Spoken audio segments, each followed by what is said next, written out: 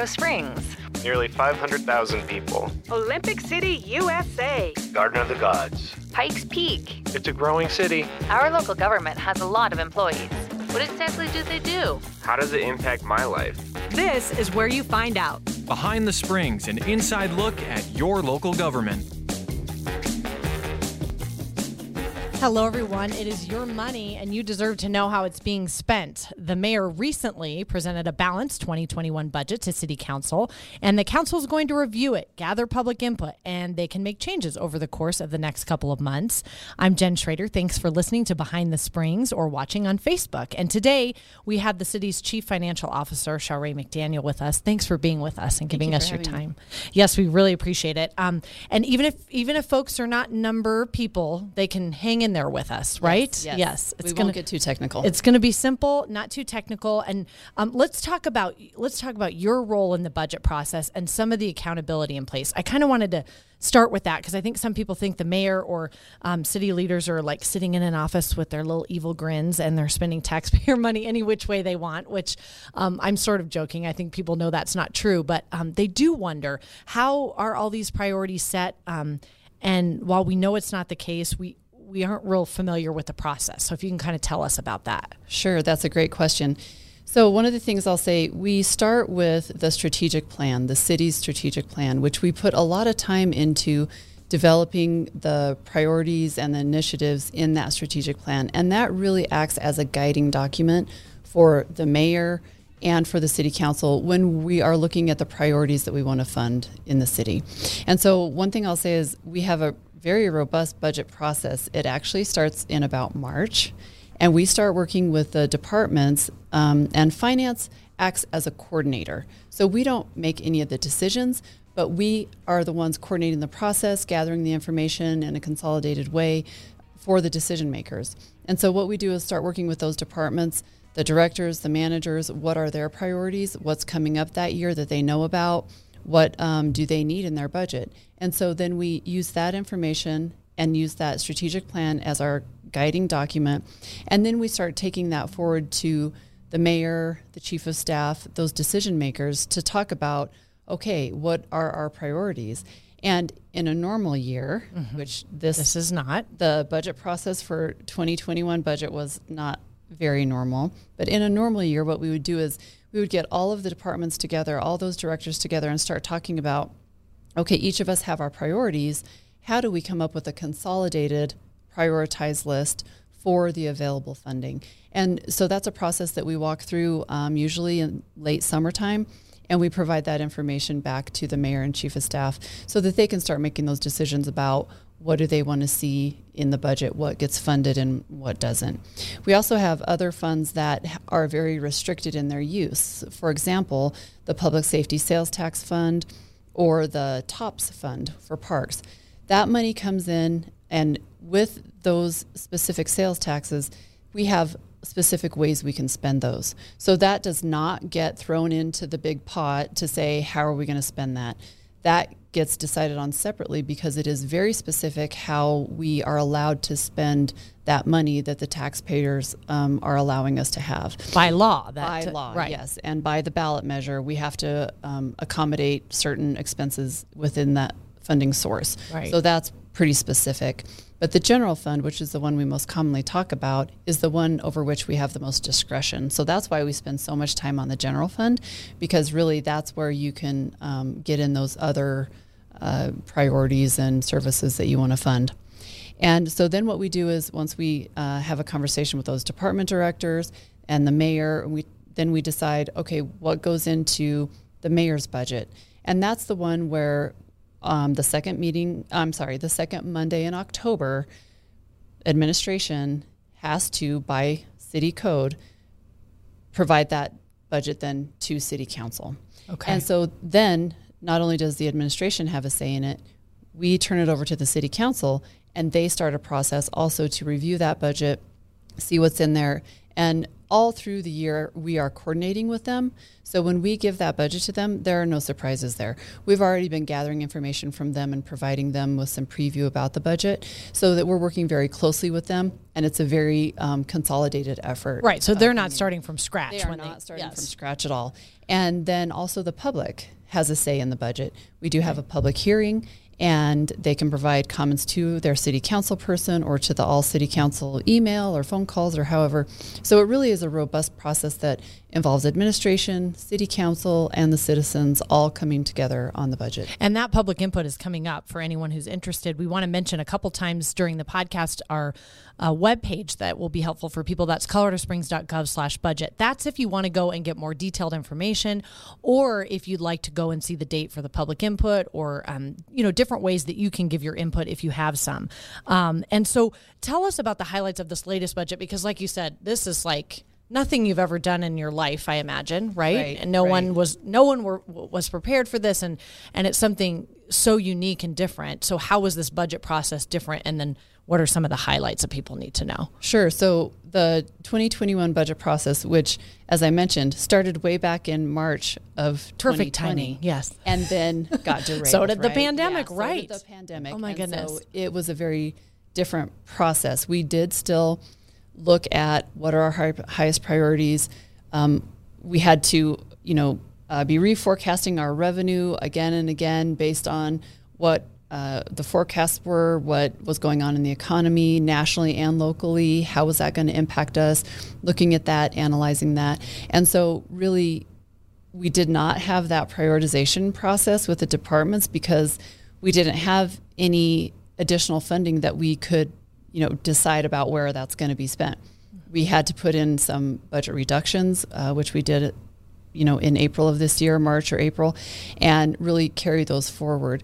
But we still have strategic items and strategic services that we have to fund, that we want to fund, that are very important, even in a pandemic, that we need to fund.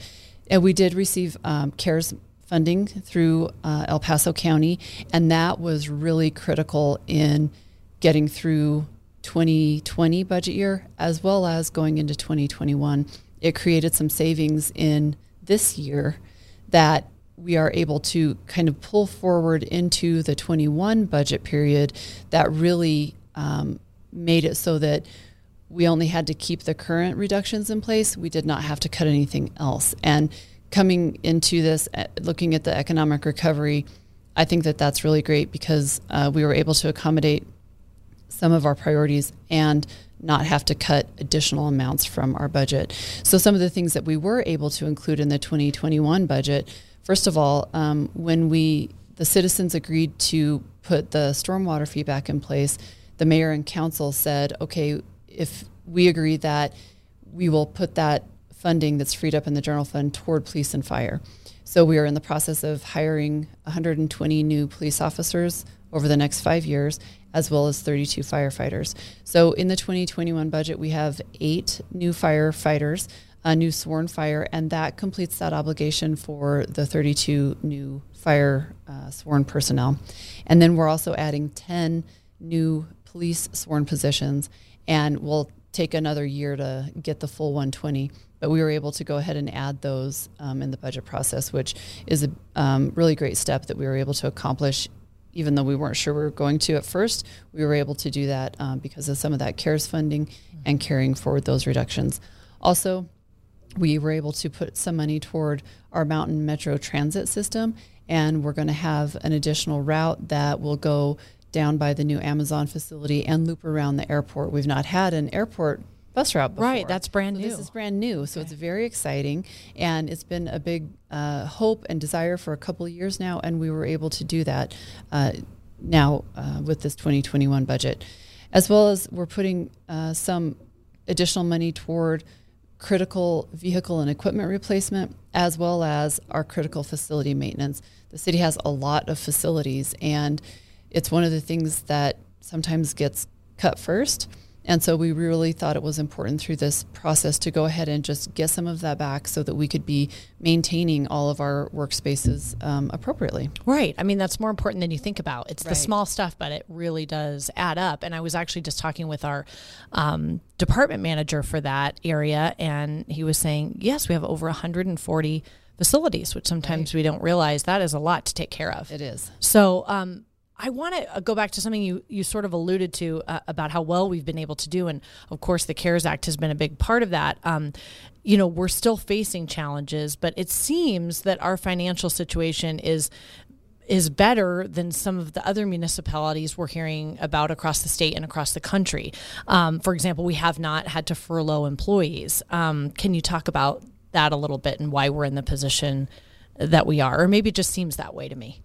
I think we are in a better position than many entities that we've been hearing about. And I think that it's really a combination. One thing is we did receive the CARES stimulus funding through the county. That was very beneficial. But also, we really had all the departments come together when we said, whoa, this is crazy. We're having a very large revenue impact. It's an economic dropping out, just the bottom dropped out of the economy. And really, all of the departments in the city really came together. They understood what was happening and came to the table and cooperated and said, what can we do? And so I really give a lot of credit to our departments for just being willing to say, okay, here's what I can do. Here's what I can do. I can manage here. I can manage there. And it really was a group effort. So I really appreciate all of those departments' contributions, and we're all going without something this year and in 21. So it really is kind of all coming together to solve the problem. Yeah. And we also have had our sales tax revenue not being as bad as we thought it would be. So we're seeing now it's leveling off a little bit. We're collecting about what we did last year, which really is fortunate. And we didn't think we'd be back quite to that level yet. So that's really beneficial to the city, and that's adding to that maintenance of the budgets into 21. And that's a testament to people just going out there and spending again, Yes, and realizing the importance of Yes, that. and being willing to support the restaurants and the small businesses, and people, I think, are home, maybe doing some home renovation projects, some construction projects. All of that helps. That helps our economy. That circulates the funds in our economy, which is really beneficial, and we're seeing the results of that. It's really great. I mean, it is that cliche line that we hear over and over again. I know some people roll their eyes where we say we're all in it together. Yep. But in this situation, when it comes to the finances, you really do need everybody at the table and on board. Right. And it seems so far the city of Colorado Springs has been on board. Yes. Everyone. Yes. So it's that's been very cooperative, and we've been just trying to keep everyone up to date and informed, and really, I just credit everyone in the organization and everyone in the whole city for kind of maintaining, going out, and still being active in the community. So what do you think about what does the public need to know at this point in the budget process? Just that that webpage that I mentioned before, coloradosprings.gov/budget, that's a good resource for people to go and visit. And I just want to emphasize, you really do want to hear from them. This isn't just some process that's going forward without any input. That's right. And we are providing all of these citizens to the community for the community. We all live here. We all work, play here. And so we want it to be what you want and provide the services that you're interested in. And so we do have public input on the budget. Also, the counselors, talk to their constituents and receive input on that. So it's a very large budget. I know it's a lot to try to consume and understand, but it is. We're interested in making sure that we're providing the services to the community that they want. Okay, and people who are not interested in giving input and just wanted an overview, thank you for that. That's really helpful. Yeah, of course. We appreciate your time. So again, coloradosprings.gov/budget for more. And of course, follow City of COS on our social media. Are you all sick of hearing me say that? Because I'm going to say it every time. But please keep following us on social media. Thank you for listening to Behind the Springs, and we hope you will tune in next time.